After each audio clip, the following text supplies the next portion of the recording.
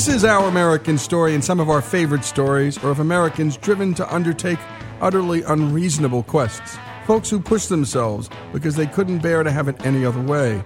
And today, we're talking with Dean Karnazes, otherwise known as Ultra Marathon Man, one of Time's top 100 most influential people in the world, and a New York Times bestselling author. Dean's claim to fame is doing things like covering 350 miles in 80 hours and 44 minutes of sleepless running, or traveling 50 states in 50 days and running a marathon each of those days. And you know those 200-mile relay races that teams of 12 take on? Well, this guy runs those solo. Dean has also written multiple books, including Ultra Marathon Man, Confessions of an All-Night Runner, and his latest, The Road to Sparta, reliving the ancient battle and epic run that inspired the world's greatest foot race. And Dean, thanks so much for joining us. I'm exhausted just listening to that introduction. I think you need to take a run. Well, Dean, I'll have a beer, yeah. Or have a beer and run. Yeah. Hey, before we get into your running and other accomplishments, we love to talk to almost everybody who walks through this door of our interview process. Where were you born? Tell us about your parents, and what are the things in childhood that you think shaped you to become the guy you are today? I was born in Los Angeles, so California, born and raised. I'm 100% Greek, so I'm from Greek grandparents. I remember running home from kindergarten when I was 6 years old. I was the oldest child, and when we had my youngest sister, so I've got a brother who's a little bit younger than me, and then my sister. I remember my mom was having a hard time getting me home from school, and my dad was working 2 jobs. So I just said, "Mom, you don't have to worry about getting me home." And she said, "Well, how are you going to get home?" And I said, "Well, I'm just going to run home." And I remember really enjoying running. I remember sitting in the classroom, just waiting for the bell to ring. You know, what young kid, especially a boy, wants to sit still and pay attention? I mean, a young boy wants to run around and go wild. And I just remember sitting there in that classroom, just, counting down the moments until the bell rang, and then running home. Dean, I still don't want to sit still and pay attention. So I think that's just all of us. We're both alike, yeah. And so tell me this. You then start to, I guess, do what all boys do, which is increase the challenge. Just step it up a little bit more. Talk about how that happened, increasing your distances as a kid. Well, there's this idea of never stop exploring, and in running, it's very symbolic. You know, I ran a marathon when I was 14 years old, so that's 26.2 miles, and I thought maybe that was the furthest that anyone could ever run. And then I heard about people running further than that, and I couldn't believe it. I heard about a 50-mile foot race. And I thought, that's impossible. A human being can't run continuously for 50 miles. I got to try it. So I signed up and I ran 50 miles. And, at the 50-mile race, they said, "Wow, congratulations, you qualified." And I'm thinking, qualified for what? For the insane asylum? And they said, "No, you qualified for the Western States 100-mile endurance run." And I could not wrap my head around the idea of someone running 100 miles nonstop. I thought, there's got to be campsites along the way. How many days does it take? And they said, no, the starting gun goes off and you run as though you're running, a mile race around the track. You just run for 24 hours nonstop. And that just was it was such an expansive idea to me that a human being could accomplish something like this. And then when I was that human being, it was so empowering. I thought, what else is out there? And I learned about a 135-mile foot race across Death Valley in the middle of summer. So not only is it the most extreme running, it was, the most extreme temperatures on Earth. And I thought, that's crazy. A human being could never survive in these conditions. I got to try it. And I finished that race. It's called the Badwater Ultramarathon. And I just kept finding these new and different and more extreme and intense challenges to keep pushing the envelope to see how far I could go. And that's kind of how I stumbled into it, if you will. And I think, we had done an hour with David McCullough on the Wright brothers. And it just turns out these guys weren't in it for the money. They weren't in it for the fame. They just wanted to get up there and give it a shot and fly. And it was a hobby for them. They were tinkering for them. And I think this cut to that American spirit, what you're doing, Dean. I mean, to some it would say, well, wow, how odd. And I go, no, how American. Because we Americans do this all the time. Well, and let's face it, how much exploration is left on planet Earth? I mean, and when it comes to physical endeavors, I mean, I know we have folks like Elon Musk and SpaceX, missions to Mars and things like that. But as far as, scaling the highest mountain on Earth or, crossing the largest desert, it's all kind of been done. Yep. So now it's, how do you do the most intense thing possible? And that's kind of been, my driving spirit. And you're right, I do it because I love it. It's what do you get when you finish one of these races? You might get a medal or a trophy. I mean, there's not a lot of cash purses involved in these, but I just love the challenge of actually bettering yourself, and that's what it comes down to. It's can you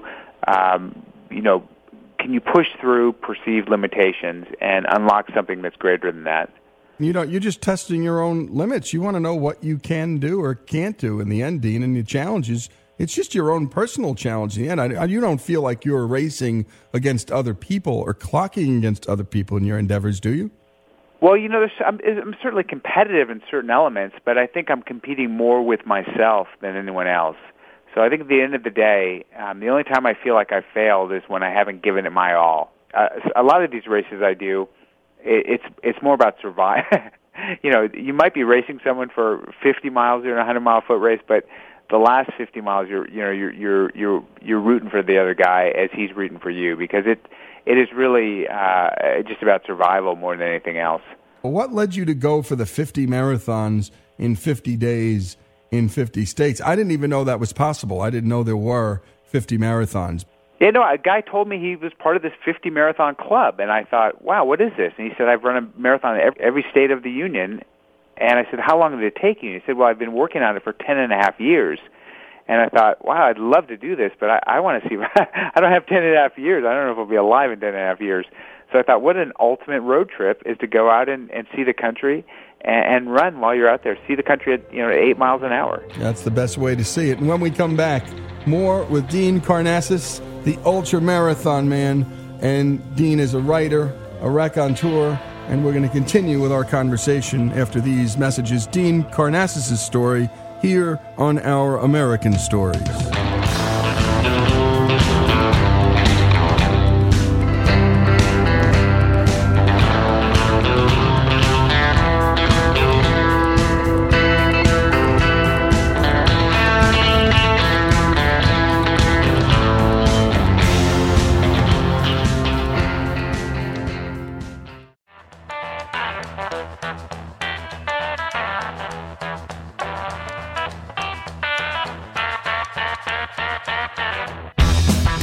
This is Lee Habib, and we return to our conversation with ultra-marathon man Dean Karnazes. And by the way, Dean, before we go on, one of the things we're going to start to do on this show is look at different ethnic groups that come into this country. And it's a tabula rasa when you get here. I mean, when the Italians came here, they got called names. When the Greeks came here, they got called names. The Puerto Ricans came here. The Irish came here. But in the end, we all just sort of merged into a giant melting pot. And what's been remarkable as I've looked at what I call ethnic America is how different groups did when they came here. And the Greeks were fierce entrepreneurs and real risk takers. And talk about a little of that Greek DNA, because we are where we were born, not entirely, but it has an influence on us. Talk about being Greek and what that's meant to you. Well, it's funny. It's been said that that no other culture struggles so much under the weight of their collective narrative than the Greeks. Let's face it, we're under a lot of pressure. I mean, we've got Plato, Socrates, Plutarch, Herodotus, Homer. How do you live up to those sort of expectations? I think a lot of Greeks have just quietly done remarkable things. They haven't been boastful. They've maintained a real element of humility. Yep. And there's always been this entrepreneurial spirit. Greeks are very independent. Even the early Greek city-states of Sparta and Athens and Corinth, they were very independent, almost separate nations of a sort. But they all colluded and all kind of used best practices to better themselves. And I think the Greeks, the Greeks have said we can't turn anywhere else. I mean, we've got to help ourselves. They've been very self-reliant is one quality that I've seen with Greeks. And, we're definitely a minority. I think that Greek Americans make up something less than 0.5% of the U.S. population, but per capita, there are more Greek PhDs than any other class, and it's millionaires as well. There are more Greek millionaires than any other ethnic group, and this is again per capita. It's a very small base of people. Yeah. Yeah, and I'm Lebanese, and we're a little behind the Greeks, but here's a group of people that come into this country, and I got to tell you, Dean, not many people, I got made fun of a lot. It didn't bother me because my parents said, don't worry about it. For every person that made fun of you, there's 10 people who will love you, and I found that true to the nature of the American experiment and the American people. They're really generous. They wanted to try out my foods, the family foods, and they were deeply curious, and that one knucklehead in the crowd, you just had to learn to ignore him and get on with the rest of your life. And that's just how... I've got Lebanese friends. I know what you're talking about. They're one knuckle. They're funny people, really great people. Yeah, we always just say, let's just turn something really ugly into something funny. Yeah. Life's short. So let's talk back to that 50 marathons in 50 days in 50 states. You started in St. Louis on September 17th, 2006 with the Lewis and Clark Marathon. You ended on November 5th, 2006 with the New York City Marathon. Talk about some highlights, some lowlights too, Dean, because there have got to be moments, even inside you, where you're going, what was I thinking? Plenty of those moments.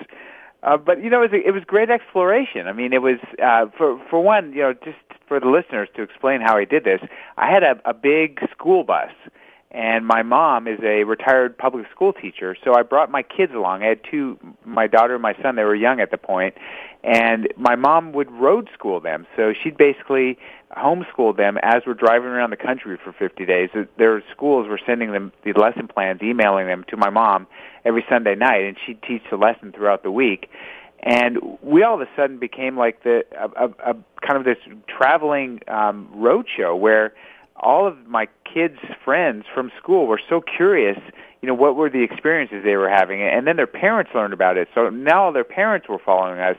And people started learning about what I was doing, and they were coming out. Like, we'd have 50, 60 people show up at the starting line of a race in Iowa on Tuesday morning. That's great. And marathons were flying from Alaska. A guy came in from Japan to run with me. They heard about this, and it just was like this brotherhood, sisterhood that came together. So that was the really poignant and beautiful moments. Some of the low moments were, I remember running a marathon in Alaska, and it was snowing and cold. And the next day I was in Arizona, and it was about 105 degrees, running through the desert. And I remember finishing the race thinking, this is marathon 19. I can barely walk. How am I going to get out of bed tomorrow morning and run a marathon, let alone, 30 more after that? So there were some moments where I really doubted I could do it, and just, kept that American spirit. Just said, when I'd get out of bed in the morning, I would say, don't think about running a marathon. Just get to the sink, the bathroom, and splash some water in your face. Okay, that's great. Just put on your shorts, one leg at a time. Okay, lace up your shoes. Okay, get out the door. Get to the starting line. Okay, just start running. Just put one foot in front of the other. So it became, at points, a very cerebral challenge as well as a physical one. Yeah, I would assume that. I've gotten into Mike Krzyzewski's life, and he has this saying for all the young guys on the court, and it's not anything else but these two simple words, next play. Not the play before, and not 3 plays, 5 plays, the next game, or the NCAA finals. Just next play. And so many of the kids and athletes who played under his tutelage talk about how that helped them focus on just the next activity in front of you. Life didn't become as intimidating that way. Well, and it's more approachable. You're right. With running, it gets very granular. I just say, instead of next play, it's next step. Yep. Next step. Next step. Because you tend to look at the mile markers, especially during a marathon. You might be at you might see a mile marker that says mile 18, which means, you basically have over 8 miles to go. And, you might be cramping at that point. You might just be completely exhausted. It's demoralizing. It's a heavy weight on your shoulders to think, how am I going to run another 8 miles on top of what I've done? don't do that. I just say next step. Put the blinders on about the future. Don't reflect on the past. Just be in the present moment, in the now. Next step, next step. So I can relate to that next play mentality. Yeah, and it's a great thing for life, I think, how to stay in the moment and not get overwhelmed by the exigencies of life, which can easily overwhelm any of us if we look too far down the road or too far back into the past. It can be paralyzing. Let's talk about this cross-country road trip, because, my goodness, we've talked to one person who's biked across the country for Dave Thomas's foundation. He's a Wendy's franchisee who said, my goodness, I want to raise some money for kids. And so he rode across the country on a bicycle, and we followed him along. What was jogging across the country like? And by the way, what did you learn about your country when you did this and that 50-day in 50-state adventure? And what did your family learn? Well, I learned we're a very diverse country. I mean, you hear this said all the time, and it's almost cliche, but the regional differences, not just with the food and, the dialect, but with philosophy and the way you approach life is so varied as you run across the country. But the one uniting thing is that we're all free and we're all freedom-loving people. So the support I got along the way was remarkable. It was almost like Forrest Gump. I mean, some days I'd be running and there'd be 40 or 50 people running with me, on a remote highway out in the desert. I remember running over the Rockies in a snowstorm and people showing up on the side of the road with hot chocolate. So I learned that running can transcend our differences and bring people together. I mean, there's so many things in this world that divide us, right? Be it, our political beliefs, the color of our skin, the God we worship, whatever. When I was out there running, and people were running with me, it's a commonality all of us humans share, and it brought us together, regardless of, the food we ate, the accent we had. So it was really beautiful, seeing the support of people that came out. And I'm not talking about elite runners, some elite runners, but some people just coming out to run a mile or two by my side. Yep. And by the way, what's so interesting to me, I had a dear friend of mine, and this Italian guy who was one of my mentors, and he said, if you can do these three things a lot, you're going to have a happy life. Play sports a lot because you're not talking. Dance a lot because you're not talking. And last but not least, and this was just, he said, love a lot, because then you're not talking. And if you're loving, you're not talking. And I'll go with the latter. Yeah, I think I'll go with the latter too. But when we come back, and I think that's what's transcendental, is you're running with people. You're not going to get them in an argument. You're running together. You might chat a little bit, but there's something about just running together, just throwing a ball with your kid. You don't have to talk. Throw the ball. It's just the movement, the movement back. It's just a beautiful thing, as is dancing. When we come back, more with ultramarathon man Dean Karnazes. This is Our American Stories. And by the way, to hear all that we do here, go to ouramericannetwork.org. That's ouramericannetwork.org. More after these messages.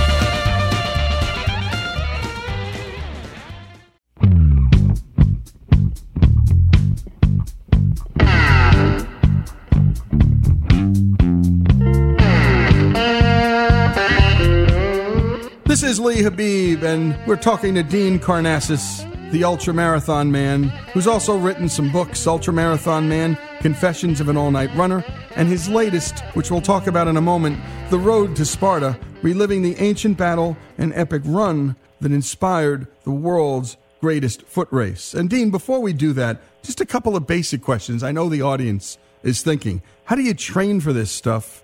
And how do you avoid knee injuries, foot injuries, and just all around hurting?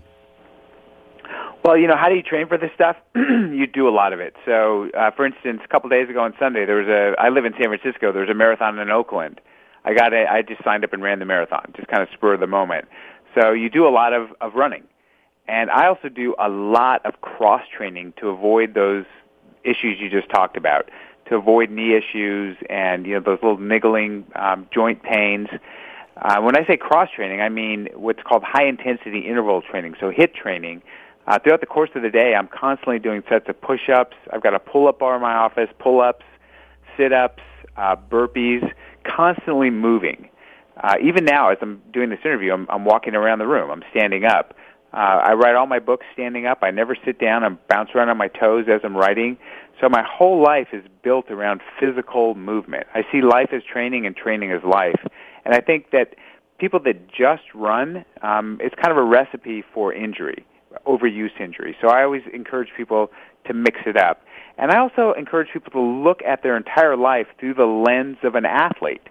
Everything I do is to be the best animal Dean can be. So that has to do with my diet, my cross-training, my actual training, my sleep patterns, and it also has to do with interpersonal relationships. Let's face it, if you don't have a good, solid foundation with your family, that puts a lot of stress on you, yep. and you don't perform at your best. So I really look at my life as, how can I be the best possible athlete as possible, as I can, and do everything with that lens. And then, so often I'll talk to athletes, and we did an hour on West Point, just the institution, because it had produced so many great leaders, military and otherwise. NASA exploits from West Point, unheralded, and even sports. Mike Krzyzewski was a point guard at West Point. His coach, a very young Bobby Knight. Go figure. And it's just incredible. Tell me this, in mind, body, and spirit, what is there that you do on that spirit side? Is there a part of that equation that you pay attention to as well, Dean? Well, I think that's that's my running. That's where I find my God, if you will. Yep. Running is I'm an introvert, just by nature. So running to me, and if you saw where I ran up in the hills north of San Francisco, it's a beautiful setting. I'm out by myself. I actually have a very close relationship with nature. I'm almost more comfortable running in nature than I am in groups of people. In fact, I am more comfortable. And I think that, unfortunately, that's something that's been lost as we've evolved as a species, is we've lost this relationship with the outdoors, with nature. And to me, that's part of the human experience, and it makes me feel spiritually enlivened is when I'm outside running through the hills. Unfortunately, a lot of people in the industrialized world just don't have access to that experience. Yep. They live in cities that are so built up.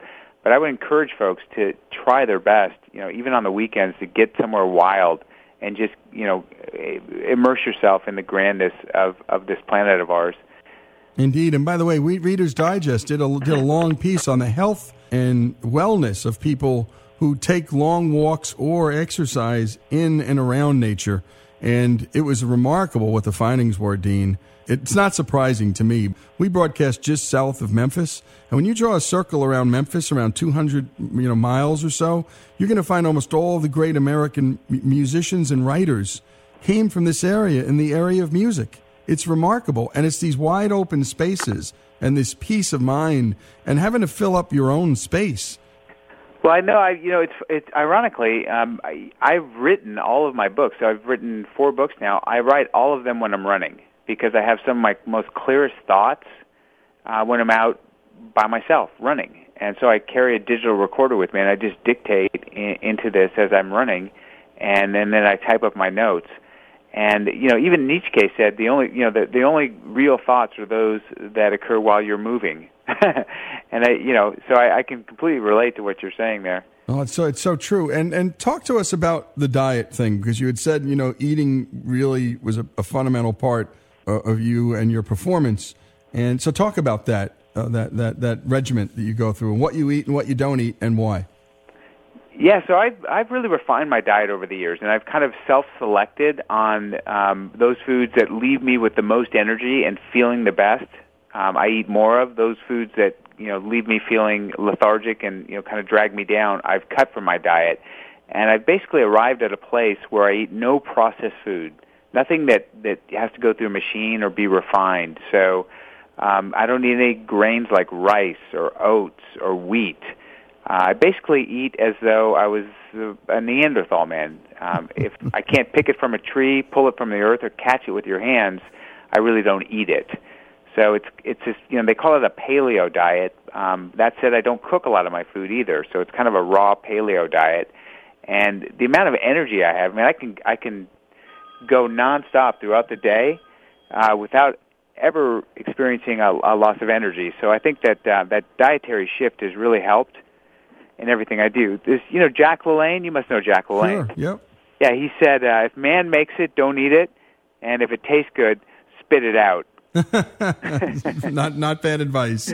And let's talk about The Road to Sparta, because this, I assume, is your most personal book, Dean. Why did you write it? And talk about the book if you can.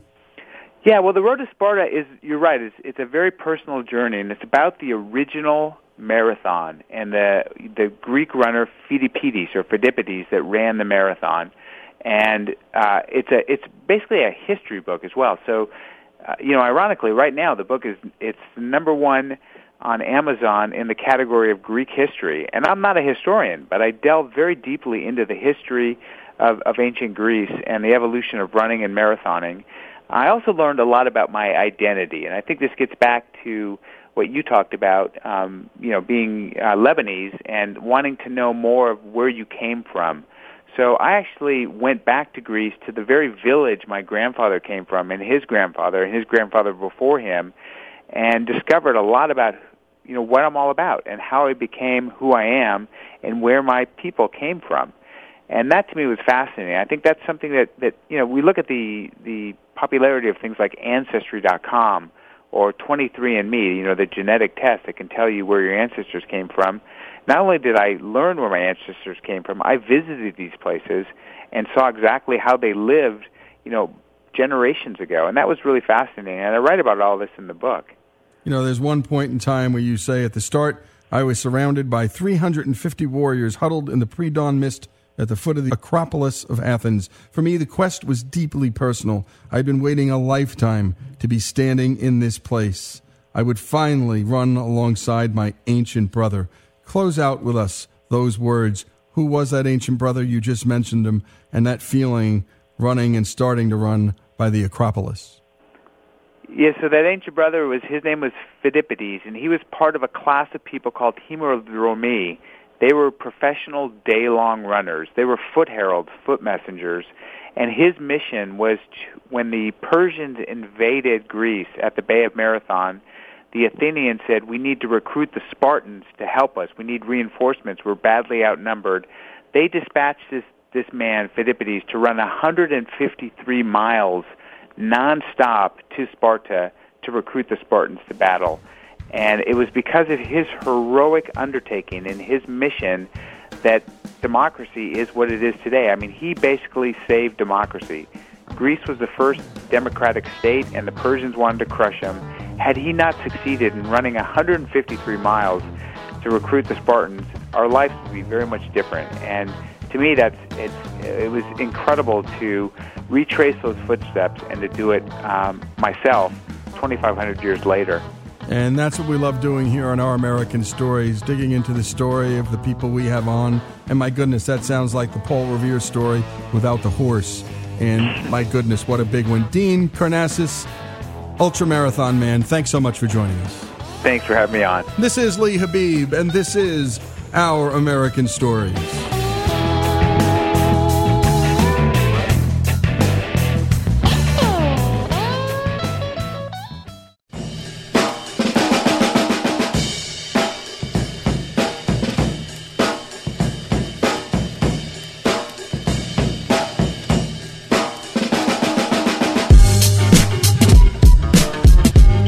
This is Lee Habib, and this is Our American Stories, and we like to talk about everything. Well, everything except the following. We don't do Republicanese or Democratese.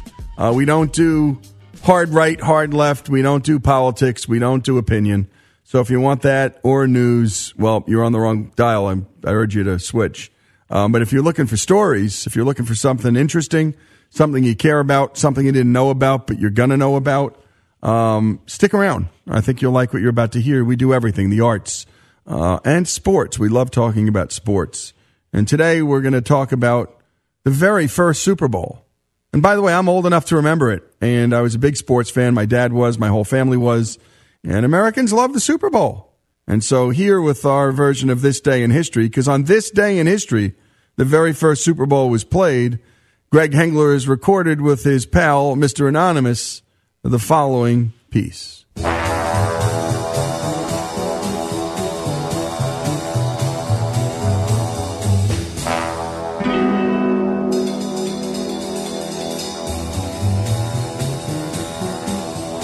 On this day in 1967, Americans huddled around their televisions for what has now been called the very first Super Bowl.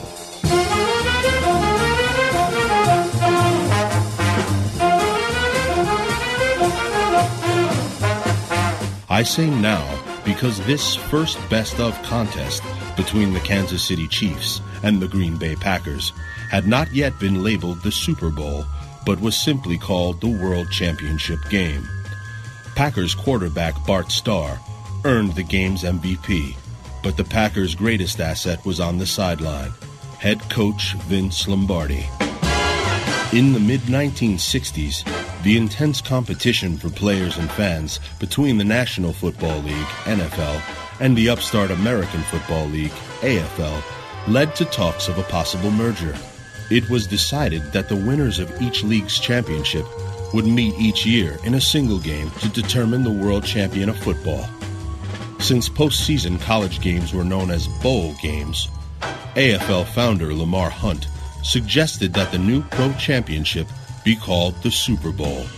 The term was officially introduced in 1969, along with Roman numerals to designate the individual games. In 1970, the NFL and AFL merged into one league with two conferences, each with 13 teams. Here's a look at that first championship game.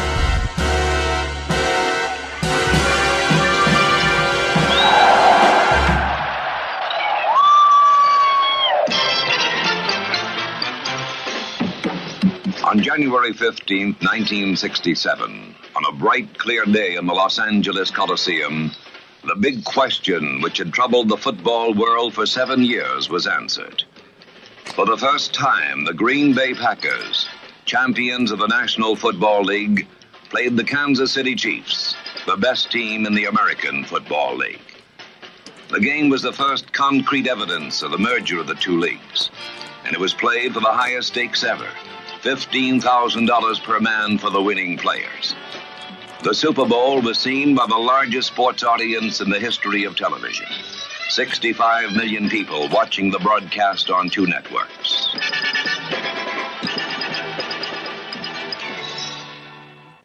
Thousands of people here in the stands, and there are millions of people on television, and everyone looking, and all with speculation, to see what kind of a game the Green Bay Packers are going to play today. Right? Right. I want you to be proud of your profession. It's a great profession. You be proud of this game, and you can do a great deal for football today. Great deal for all the players in the league and everything else. Go out there and play this ball game like I know you can play it. Lombardi's pregame attempts to inspire his team had achieved the opposite effect. He made us so cautious that in the first half, we literally played, making sure we didn't make a mistake. When you're concerned and you're so intimidated by the situation, then sometimes it takes away the real heart of what you do. We were tight. I mean, anybody would have been tight in that situation. But also, Kansas City was really good. I mean, they had some great football players. In the early going, we didn't protect the passer well. Bart got hit. He got hit by my man, I know that. Starr wasn't the only Packer on the turf. When Boyd Dowler re-injured his shoulder, his sleep-deprived and hungover replacement was sent in. Now we have our first sub of the game. Dowler is going out, and Max McGee now is coming in as flanker. Well, when Boyd goes down, I said, uh-oh. Well, this is the very thing I was concerned about. And the flip side of that, though, based on his ability to be a clutch performer when called upon, I just had a gut feeling that Max would be ready, and he was. He steps in, and he plays like gangbusters. Dale to the right, McGee to the left, Starr dropping straight back, hit as he throws, has the ball, and McGee touchdown.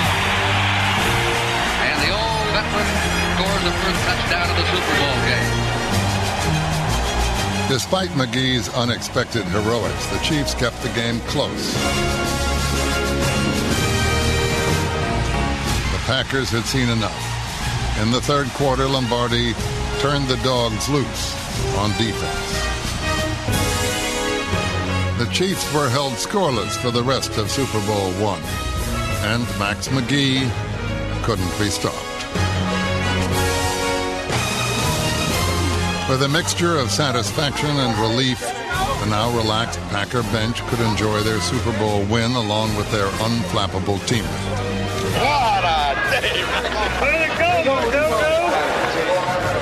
It's the stuff of legend, and it should be. And Bart got the most valuable player because he earned it, but they probably should have split it and had co-MVPs because Max had that great a game.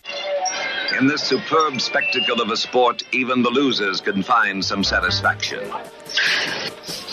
Back to cornfields, huh? On another day, in another year, it will surely be the turn of the AFL.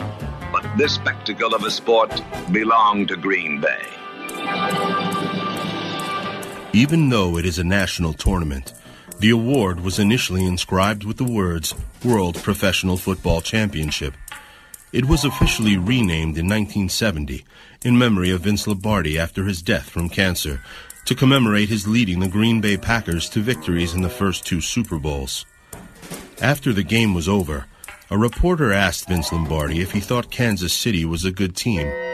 Lombardi responded that he did not think Kansas City was good enough to play in the NFL, comparing them to NFL championship game loser Dallas. The first Super Bowl is the only one to have been simulcast in the United States by two networks. NBC had the rights to nationally televise AFL games, while CBS held the rights to broadcast NFL games. Both networks were allowed to televise the game. The first Super Bowl's halftime entertainment consisted of college bands from the University of Arizona and the University of Michigan. On average, 80 to 90 million people are tuned into the Super Bowl at any given moment, while some 130 to 140 million watch at least some part of the game. The last 5 Super Bowls have been the 5 most watched telecasts in U.S. television history. Prior to that, the most watched telecast was the MASH finale in February 1983, with 106 million viewers. And 9 of the 10 most watched U.S. television programs in history were Super Bowls. Finally, no Super Bowl has ever gone into overtime. The first Super Bowl, this day in history. Great job on that piece, Greg, and I remember that game, and I remember what a joke people thought the AFL was. Oh, the AFL, what a waste. This is so silly. There's the NFL, that's real football, and there's the AFL, how goofy.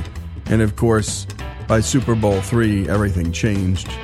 That was the then Baltimore Colts and Johnny Unitas against this upstart Joe Namath with his handlebar mustache and his white shoes, Broadway Joe, and the unbeatable Colts, big point favorites, get beat 16-7.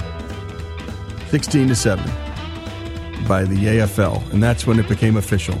There was parity, and no one ever joked about the AFL again.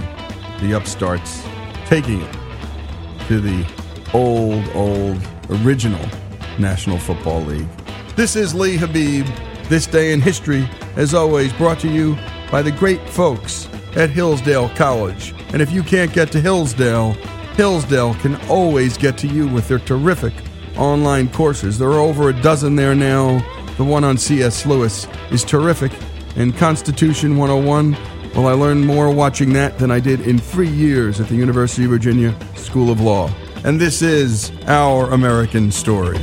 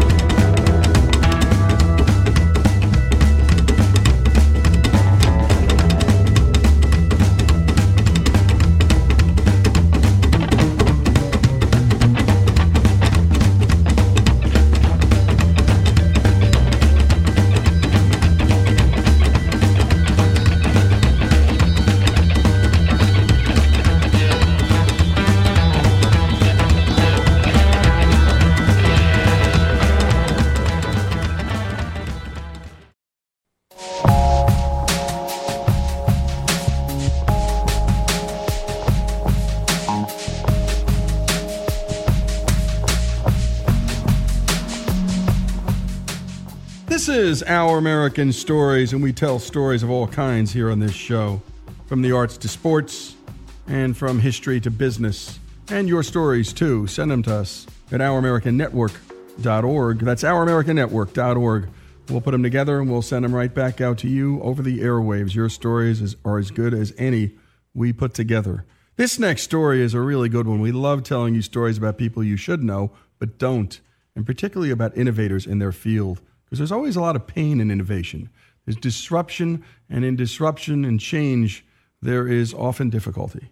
And this next person, well, I happen to know him well. He's my doctor.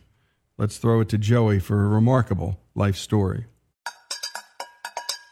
When you think of leaders in innovation, who comes to mind? Henry Ford, Thomas Edison, Steve Jobs? All true giants in American history. Some of those stories that we've told on the show. But how about Cooper? Dr. Ken Cooper. You probably haven't heard his name, but you should have. He's the physician to presidents and CEOs and has helped put astronauts in space. And if that's not enough, his life's work has most likely impacted your life, personally. Do you exercise? Has anyone, a loved one, or a doctor ever told you that you should exercise? Well, like it or not, the father of that movement, that way of life, is Dr. Ken Cooper, the father of aerobics, the practice of vigorous exercise to strengthen the heart, lungs, and general health. Aerobics, a term that before Dr. Cooper wasn't even in the dictionary.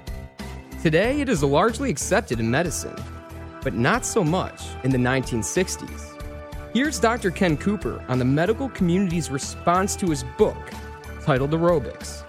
And let's just say that the doctors and scientists at the time, especially the older ones, were not too receptive of this revolutionary thing called aerobics.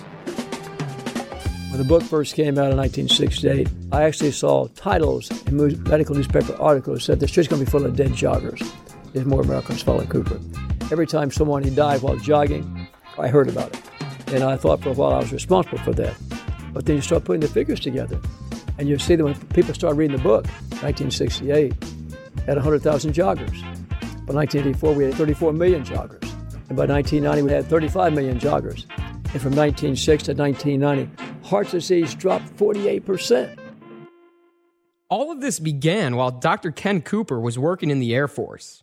Cooper was recruited to create the fitness program for NASA astronauts, where he would refine his big idea, aerobics, the groundwork for preventive medicine, a practice that, quote, focuses on the health of individuals, communities, and defined populations to protect, promote, and maintain health and well-being, and to prevent disease, disability, and even death. A medical practice that America, according to Dr. Ken Cooper, is in dire need of. It's been deplorable that the obesity in our children has gone from 13% in 1990 to 33% overweight or obese at the present time. Our adults have gone from 33% in 1990 to 80% in this country. We haven't done much about it. 76% of the diseases we have are the result of our lifestyle. 45% of cancers are preventable. And we spend twice as much money as anybody else in the world on health care, and we rank 43rd in longevity. Too much care, too late.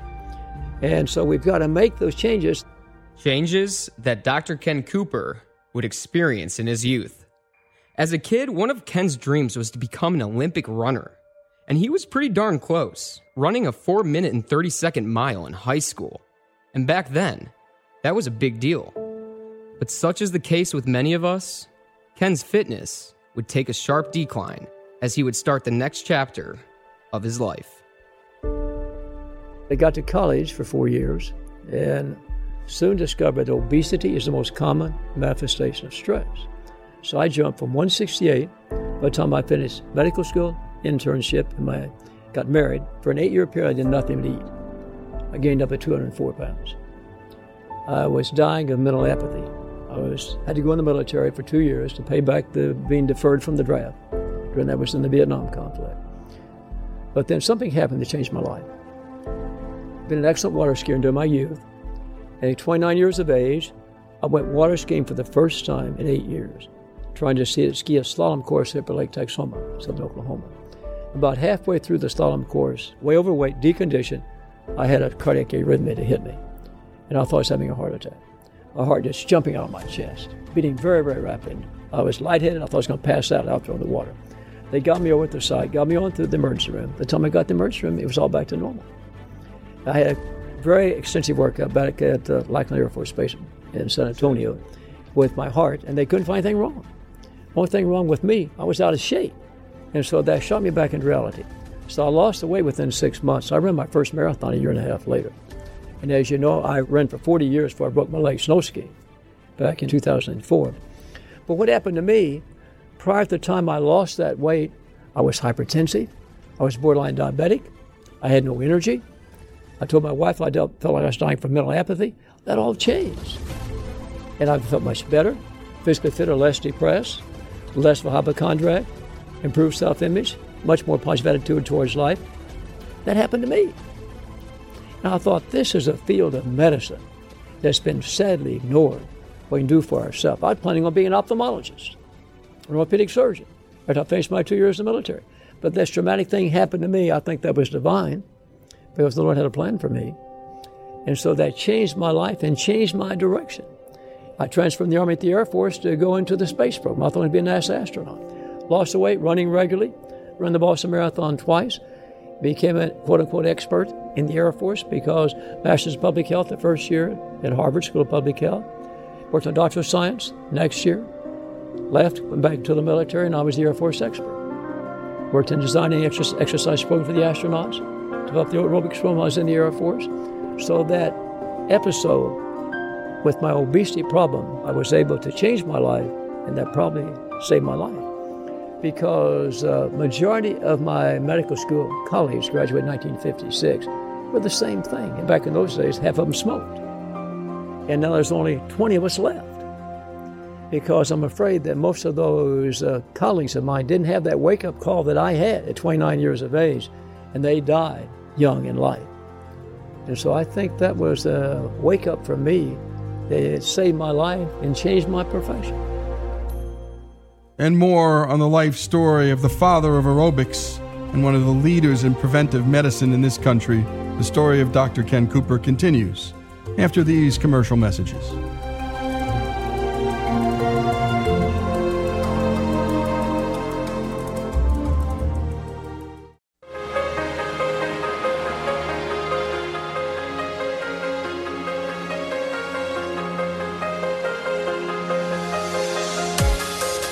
This is Our American Stories, and we continue with the story of Dr. Ken Cooper. And by the way, he had said earlier, the Lord had a plan for me, and my goodness, he did. And Dr. Cooper's a believer and a man of science, and that happens every day here in this great country. Let's pick up where we last left off. We left off with Ken's accident shocking him back to health. An accident that, with the additional inspiration from a book he read, would thrust him into a vocation that would help people from around the world live healthier and longer lives. I read a book entitled Halftime. And in this book, Bob Buford said you can be successful, not significant. That was me. You can be successful, but not significant. I was successful in the eyes of the military. But you can't become a general officer unless you have some administrative experience. You've got to leave what you've been doing all those years. I said, I'll gladly finish my 20 years. Let me stay here. I'll get a rank of a colonel. I'll be perfectly satisfied. Let me stay here and continue what I've been doing. I'm having an impact on the military. Until after I left, that the Air Force said the most significant contribution that Air Force Medical Services made to medicine was the aerobics program. A program whose potential was not fully realized at the time. And because of the military's administrative glass ceiling, preventing him from rising through the ranks and making a greater impact, Dr. Ken Cooper decided to take a big risk. I'm getting out. I had no insurance, had no separation pay, had a wife that's pregnant with my son Tyler, had a 5-year-old daughter, moved with our dog Christy, the Cocker Spaniel. We moved like the grapes of wrath from San Antonio to Dallas. If it hadn't been for Joe McKinney and the Tyler Corporation, called Saturn Industry back in those days, I'd be here today. Because after still in the military, back in 1968, he read the book, Aerobics, excited about the book so much that he asked me to speak to his corporate executives at Lakeway down near Austin, Texas, Lake Travis.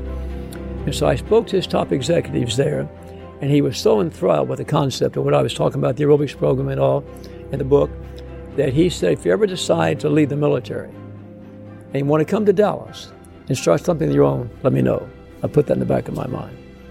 But 2 years later, I came to Dallas, and I thought that I had 2 successful books, but you don't have any. I had a financial statement worth about $25,000, and that was all. You don't have much money for taking yourself softback books back in those early days. And so I thought I could raise enough money to build this center, starting with only 8.6 acres. But I went to savings and loans, and they wanted to know what I was going to use for collateral. I thought that was something around the blood pressure obstructed. Sorry, son, we can't help you. And I just finally bummed out. And I went to Joe McKinney and said, Joe, here I am. I can't do it by myself. Can you help me? We'll try. And so I needed $1.6 million to buy this property here, the first 8.6 acres of 30 acres we have now. And so he said, okay, put it before his board. We won by 1 vote. In fact, they loaned me the money, no interest. For 6 months I paid no interest. And so I was able to buy the property. And then it took me 11 months downtown before I could move out here, early 1971. But I had to borrow $2,000 a month to pay my other 2 employees. I lived on savings. So it was tough. And they got to Dallas and went from the frying pan to the fire, because this was very controversial back in those days in 1971. After years of refining and practicing aerobics and collecting an incredibly large amount of data, Ken's mission, his vocation, would become mainstream. But it certainly wasn't easy to get there. And to fully understand how Dr. Ken Cooper would successfully weather this pushback, we have to understand his relationship with his father, a man who wasn't foreign to such criticism. His father, a Depression-era dentist, was similarly rejected by the science community for subscribing to what was at the time also revolutionary: the nutritional supplementation of vitamins. So my dad was a strong proponent of vitamins, the alphabet tablets. And back in those days, even when I was in medical school, I was taught that vitamin supplementation was worthless. It makes the pharmacist rich and the toilet water very expensive. And you're wasting your time on vitamins. And to some extent that was true back in those days, because we had good food, good diets by and large. We had not a lot of processing foods like we have at the present times, and the foods weren't deficient in vitamins like they are at the present time. And that's what's become necessary for us to supplement our diets with vitamins, because the processing food, the growing of food, the deterioration of the soil, all these various things. So my father was ahead of his time there. And so he wrote strongly recommended, and I grew up with the supplemental vitamin therapy. I thought he was nuts back in those days, because I was being taught to the contrary in medical school. And here, according to Dr. Ken Cooper, is how the medical community responded to his father. They all thought he was a quack because his emphasis on vitamins, but they also accused my father of practicing medicine, because many times people would come to him with their pyorrhea problems, their dental problems, but change their diet, changing their diets, and they found that their arthritis improved and their diabetes improved. And so he actually saw other benefits by trying to improve the situation in their mouth that had a total body effect that actually accused him of trying to practice medicine without a license. So that was how much innovative my father was. He felt threatened, but he still, the same as I've done, he stuck to what he believed until the time of his death. So my father, without question, was a tremendous impact on my life. But I think what he, more than anything else, what he taught me was discipline. Was my weight, my diet, my exercise, my studying, my good grades in school. All these various things I attribute to my father. Ingenuity, determination, and discipline. All qualities passed on by his father to help Ken weather the trials to come. Here's Ken on how the medical community responded to aerobics. Exercise was dangerous. It shouldn't be done. Past 40 years of age, you'd have a heart attack. That was still prominent thinking up until 1989. After collecting data on the effects of exercise and stress testing on health, Ken started to make waves, releasing their projected findings that aerobics would not only drastically improve your health, but add 6 years onto your life. We published that front page, Wall Street Journal, USA Today. American Heart Association said for the first time in all these years that your aerobic capacity is a major coronary risk factor. In 2009, we had 96,000 people, men and women, who had followed for 20 years. And we predicted, we couldn't prove this yet, but we predicted our men would live 87.5 years, women 90.5 years. That's over 10 years longer than the national average. That was predicted and controversial in 2009. But within the past couple of months, Harvard School of Public Health published an interesting study on their physicians and nurses study. 34-year follow-up, 126,000 people in the study. They looked at these risk factors: proper weight, proper diet, exercising at least 30 minutes, no use of tobacco in any form, and then only minimal alcohol consumption. 5 things. And what they showed, those people didn't have any good risk factors. The women's average life expectancy was 79.5 years, and men 75.5 years. But they had none of those risk factors. The average life expectancy for men was 87.5 years, women 93.5 years. Almost exactly what I said 10 years earlier. Based on prediction, it's now come full force. That has happened so many things now that I predicted, had criticism of all magnitude, that have come full circle. And you're listening to Dr. Ken Cooper. He just happens to be my doctor. But my goodness, the things he's teaching Americans about weight, about diet, about exercise, and people around the world, how to control our healthcare costs, well, do these things, and how to extend your life and live better and longer. Do those things. Eat right, exercise. Again, at the time, people thought he was crazy. We learned this from innovators in almost every walk of life that we've covered thus far. And 30 years later, look at the data and look at the research. Men living 87.5 years, women 90 plus. More on Dr. Ken Cooper's story here on Our American Stories. And by the way, to hear all that we do, go to OurAmericanNetwork.org, sign up for our free newsletter, and if you do, you'll get our 5 best stories each week in print and audio form.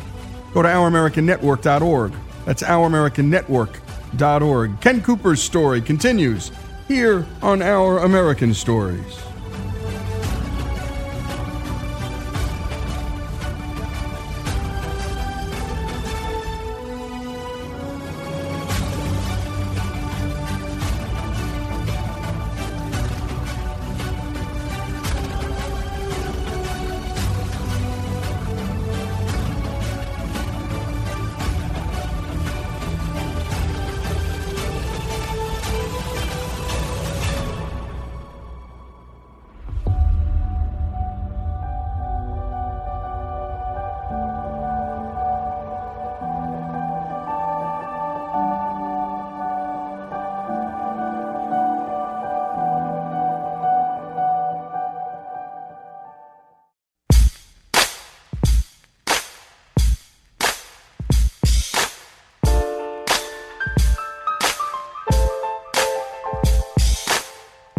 And we continue with the story of Dr. Ken Cooper, the father of aerobics and preventive medicine, and one of the leaders of preventive medicine and healthcare around the world, not just the United States. And we left off with Ken receiving great criticism from the scientific community, claiming that exercise and stress testing would not help, but actually harm patients. Ken's findings would prove otherwise, and unfortunately, so would some patients. Back to Ken with the story. A 57-year-old pastor here in town. And he heard me speak at a luncheon, trying to generate patients. I'd speak at the Rotary clubs and things like that. Never got paid for anything. But then he heard me speak and heard me say that if you're over 40 years of age, you should have a stress test before you start a vigorous exercise program. because the most common first symptom of severe heart disease is sudden death. People don't know about it until it's too late. He heard me say that, and so he came in my little office, way overweight, 57 years of age. I put him on the treadmill. I stopped it in 2 minutes. I said, sir, there's a prominent pastor, a very large church here in Dallas. And I said, sir, you have severe coronary disease. You need to be hospitalized immediately. What do you mean? Your EKG is grossly abnormal. Oh, I saw my physician the other day, did a resting EKG. Said, you don't have any heart disease. That Cooper's a nut. I'll run him out of town. I said, okay, sir. If you're hospitalized for the next 24 hours, I'm washing my hands of your case. Called his physician. I've been practicing medicine now for 62 years. And the only one time I've been cursed out by another physician, and that was that physician. What are you doing, you so-and-so? You ought to get back in the Air Force. You're a nut. I ought to run you out of town. You're a quack. Oh, okay, sir. I'll accept that. But the fact this man has serious disease needs to be attended to immediately. I don't believe that. That's a bunch of baloney. Okay? I'm washing my hands of his case. And 10 days later, sitting at his desk, he collapsed and died. And the first person that called me was that physician. I didn't know. He's afraid of malpractice because I'm sure he told the family, forget about Cooper, he's a nut. And he was afraid that somebody was going to file suit because he told the patient, don't worry about him. We lost a very prominent and successful and talented pastor who could be alive today. But fortunately, years later, after many trials and tribulations, the medical community has not only taken their target off of Dr. Ken Cooper's back, but has embraced aerobics and preventive medicine. The Lord's given me a long life to see it happen during my lifetime. So now it's worldwide. And as you can tell, Ken is not only a science guy, but also a God guy. The media tries to tell us that they can't coexist, but Dr. Ken Cooper has reason to believe otherwise. I went with my son to climb Kilimanjaro in Africa, 1989. There were 6 fathers and sons in the group. I knew ahead of time I couldn't spend the whole time because I didn't want to go above 14,000 feet because I had too much time in the Air Force at a high altitude. And I didn't want to have more damage to my brain. So I just planned on going to the 14,000 feet. But going across the border there, going from Kenya, where we trained for about 10 days to climb that 19,000-foot mountain, and going across the border from Kenya into Tanzania, they wouldn't let me across because I had a stamp in my passport from South Africa because the apartheid and all that. No, you can't come into Tanzania. That's not possible. Well, I asked the guide, what's it going to cost me? About $35. So I bribed my way to get in to Tanzania. But then after I left the group, I did go 14,000 foot up and back one day. But then the next morning I was being driven back to the border with a gentleman who didn't speak any English. And so I was getting close to the border. I started really worrying. I'm illegal. I don't have a stamp in my passport to get me through here. And if I find out that I have that stamp from South Africa, they may put me in jail. I mean, I was terrified, literally. And I didn't know what to do. I was by myself there and didn't know anybody. Most of them couldn't speak English. And I was actually standing in line with 2 people in front of me when all of a sudden this beautiful woman dressed in white came up beside me. Dr. Cooper, I've been waiting for you. Give me your passport. And so I gave her my passport, walked up. She opened the passport in a very profound voice. She said, stamp it, so he couldn't see anything. And then he closed it back up, gave it back to me. No one there. I was the only person who saw that woman. You think that was happenstance? To my dying days, I believe that was an angel. And that dying day doesn't seem to be any day soon. Dr. Ken Cooper, at 87 years old, is still working harder than ever. My wife has made the comment, don't you wish you had as much a passion about anything as my husband does about what he's doing? And that's true. It's what keeps, I don't have to work anymore. I'm well off. I can retire. I'd be bored and sick. Gone for almost 3 weeks. Beautiful cruise. I could hardly wait to get back. And see patients. I mean, yesterday I had Charlie Duke here. Only one of 4 living astronauts who's walked on the moon. He was here yesterday. Been my patient since 1998. So that type of thing, I love my patients. Had a new patient today. I spent hour and a half with him or longer. And he just couldn't believe I'm spending so much time with this patient. Because what is made successful and why patients stand in line to come, he was an overbook. I took today. Wasn't planning on taking a patient today, but I enjoyed it. And he's a top CEO, he's not a CEO, but his CEO has all the people coming here. He's the top vice president of his organization. And I had a delightful time with him. That motivates me. I enjoy my work. How many people you know 87 years of age who still enjoy their work? You know, I like what the promotional speaker of Zig Ziglar once said. You don't retire, you refire. I'm still refiring. Dr. Ken Cooper, at 87 years old, still refiring indeed. At 87 years old, exercising, maintaining a healthy diet, and living longer, healthier, and happier. All because he follows his own advice. Dr. Ken Cooper, from helping put astronauts in space to helping society become healthier. For Our American Stories, I'm Joey Cortez. And great job on that, Joey. And thanks also to the Stetson family office in New York. And they work, well, diligently on this issue of preventive medicine and the Healthcare Impact Foundation, which they manage. Well, they're trying to solve this problem for cities and countries around the world because, my goodness, we're chewing up so much of our money as a society on care that comes too little and too late, as Dr. Cooper acknowledged and is working his life to help fix. And also, I'm a patient with Dr. Cooper, and I can only tell you in 4 months I'm going back. And he does put you through the paces, and you go on this treadmill, and he's like a coach. You're a little afraid of him, and he spends 2 hours with you. 2 hours you're going to have a doctor with you. And at 87, he's on fire, and he is working a full day. And when you go in and you spend some time with him, after that 2 hours, boom, the next person's coming in, and then the next, and then the next. And he was telling me that his little routine includes a movie with his bride on Saturday nights, a little break on Saturday afternoons. He comes into work on Saturday, too, just to review all of the patient's files to make sure everything's working right. This is a guy who loves his work, and Americans love work, and we love talking about Americans at work. Work is so important in our lives, and my goodness, it gives meaning to our lives. I might also do a call out to Bob Buford's book, Halftime, because it changed so many people's lives in this country. If you haven't read it, you should pick it up. And that whole point about having a successful life, but not a significant one, well, it really hit a lot of men in their 50s. And they just changed. They started changing things. And I mean really changing things.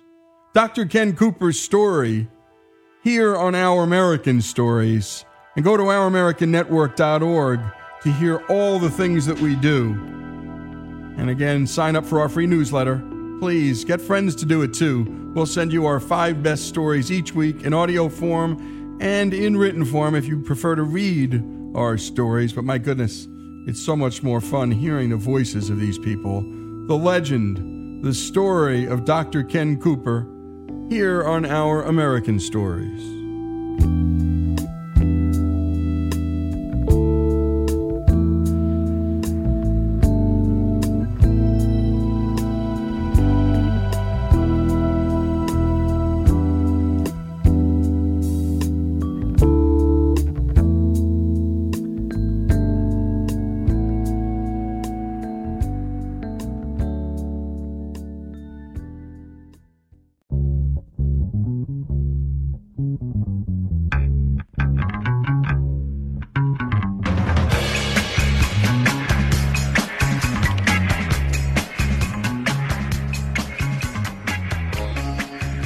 And we continue with Our American Stories, and now it's time for our Don't Be a Fool series with Frank Hanna.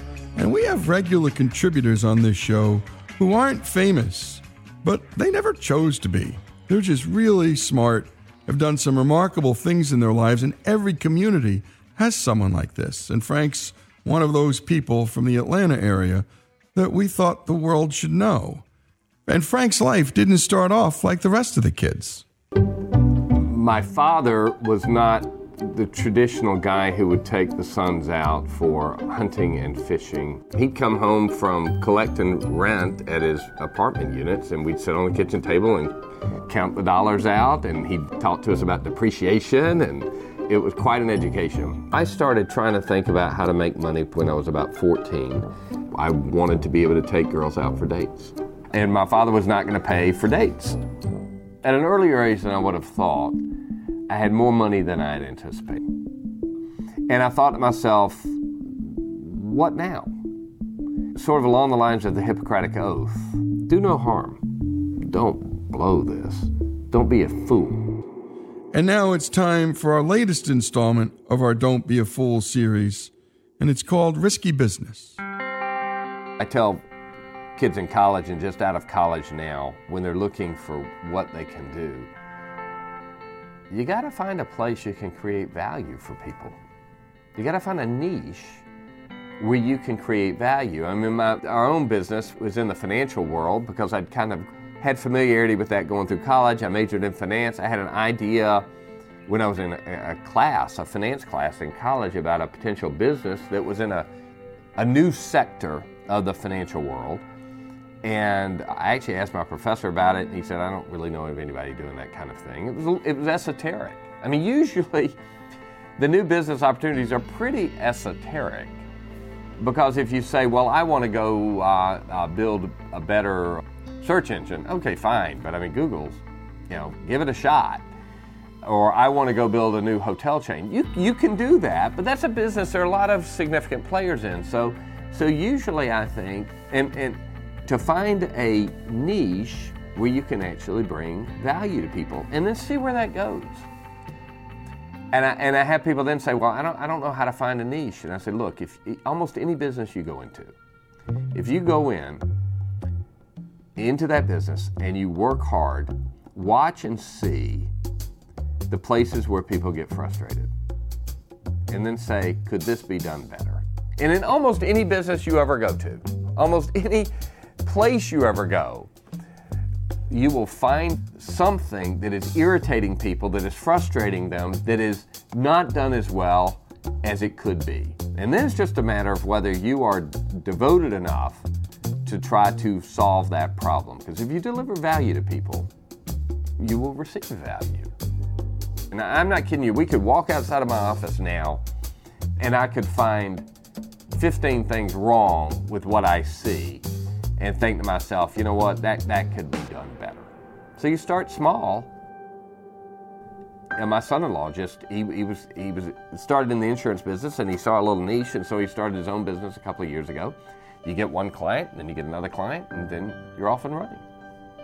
A lot of you come up with an idea, and then there's so many mundane things that have to be done.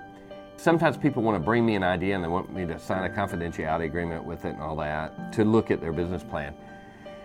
And I think to myself, you don't realize it's not the secret potion that you've put together in this business plan. The question is whether you can execute on it. Execution is just enormously important. When you look at something like Microsoft, there was no real secret potion there. They didn't come up with some unbelievably new idea like Einstein's theory of relativity. It was the way they executed and figured out, IBM's building a personal computer, but they don't really have the operating software, and if we could do this, and we could go get a contract with IBM, and they would license our software, and a lot of kind of mundane sort of business. They needed to understand coding. They didn't have to be the best coders in the world. They needed to understand it. If you look at the iPhone now, a lot of that is just the execution of figuring out where can we get a factory that can produce it to this level, but at this cost factor. And there are a lot of things that go into a business that are mundane, exhausting execution challenges. And that's the stuff that's not all that glamorous. What we think is glamorous is, oh no, I have a great idea. I have a great idea. So I'm sure there's people I can hire who will do this, because don't you see, I came up with this genius idea. No. The genius is in the getting it done. So we ended up getting our capital, and this is where sometimes, as you meet people, I don't really agree with. Sometimes I hear people say it's not what you know, it's who you know. I don't agree with that, but I do think being kind and friendly to everyone you meet. You don't know when that might sort of redound back, you know? So you end up meeting somebody who knew somebody who heard about this, and all of a sudden we're getting our first credit line from Cargill, which at that time was the largest privately owned business in the world. They trade grain, and they've been like grain providers and storage and crops and foodstuffs for over 100 years. But they also had a financial arm because they operated all over the world and needed to be doing hedging of currencies and stuff like that, and they were getting into a lot of interesting financial products. And so a guy who knew a guy who knew a guy puts us in touch with Cargill in Minneapolis, and they did our first 2 big credit lines. But yeah, it started with, and that's where comes, I think the notion of networking does help, to be meeting people and speaking about business. Some people think that that's the entirety of the success, again, the who you know, not what you know. I don't agree with that. But I think being kind to people you've met such that if they meet someone who they might put you in touch with, that's likely to happen because you've treated them well. And plus it's a better way to live, just being kind and nice to people and not bullying your way through. Because you bull your way through, that gets around too. Listen, I think we are all wary of rejection. For obvious reasons, rejection hurts. There may be a different story for every entrepreneur, why they're not quite as concerned about rejection. I think most of us are risk averse. People say that entrepreneurs love risk. I'm not sure that's right. I think entrepreneurs measure risk differently. And so, for instance, when I practiced with a major law firm for 2 years, and then I left. Now, many people thought that's risky. Because you stay with that law firm, you're going to make partner in another 6 years, and you'll make good money, and you'll be set for life. I thought it was a greater risk for me to stay at that law firm. So what much of the world would say, oh, well, you're entrepreneurial, that's why you left, because you like risk. No. I'm entrepreneurial, and therefore I measure risk differently. To me, the risk of for 40 more years staying in a place where I didn't think that's what I wanted to do or was called to do. To me, that risk was far greater than leaving the law firm and falling on my face. If I leave the law firm, fall on my face, I'll get back up and I'll do something else. But if I stay there for 40 years doing something I don't like, boy, that's a big risk. So I measure the risk differently, and I think that's actually what's happening with most entrepreneurs. We think that they're risk takers. We're all taking a risk. Continuing to do what you're doing today is taking a risk. We're all making decisions about the future. Even if all you do is pull the shades and stay inside that day, you are making a decision about how you're going to spend today. So let's concede we're all making decisions about the future, which means we're all consciously or subconsciously predicting the future. We don't know what's going to happen in the future, which means we are all consciously or subconsciously taking a risk every day. So, one of the things we ought to get good at is accurately assessing the risk of what we're doing. And where's the greater risk? Because many times, a lot of mistakes in life, I believe, are made from the inaccurate assessment of risk. So people say, well, it's risky to get married. And I say, and it's risky to die lonely. It's risky to be by yourself for the rest of your life. And I don't mean that as a slight to people who have lived by themselves, okay? You can be happy like that. But I think most people have a greater chance of happiness and fulfillment if they do get married. And like I said, I want to be very careful. I know many people who have not done that who are wonderful people and have good lives. But I think that's better for most people to get married. And so, you know, when young people are facing that decision, yes, it's risky to get married, but it's risky not to get married. And thanks to Frank for sharing these thoughts with us, and we look forward to more. And I think it's just so important what he said about entrepreneurs. And it's not that we like risk-taking, it's that we measure risk. And we all do it every day. Frank is also the author of the books What Your Money Means and How to Use It Well, and also A Graduate's Guide to Life, 3 Things They Don't Teach You in College. that could make all the difference. You can pick up both at Amazon.com.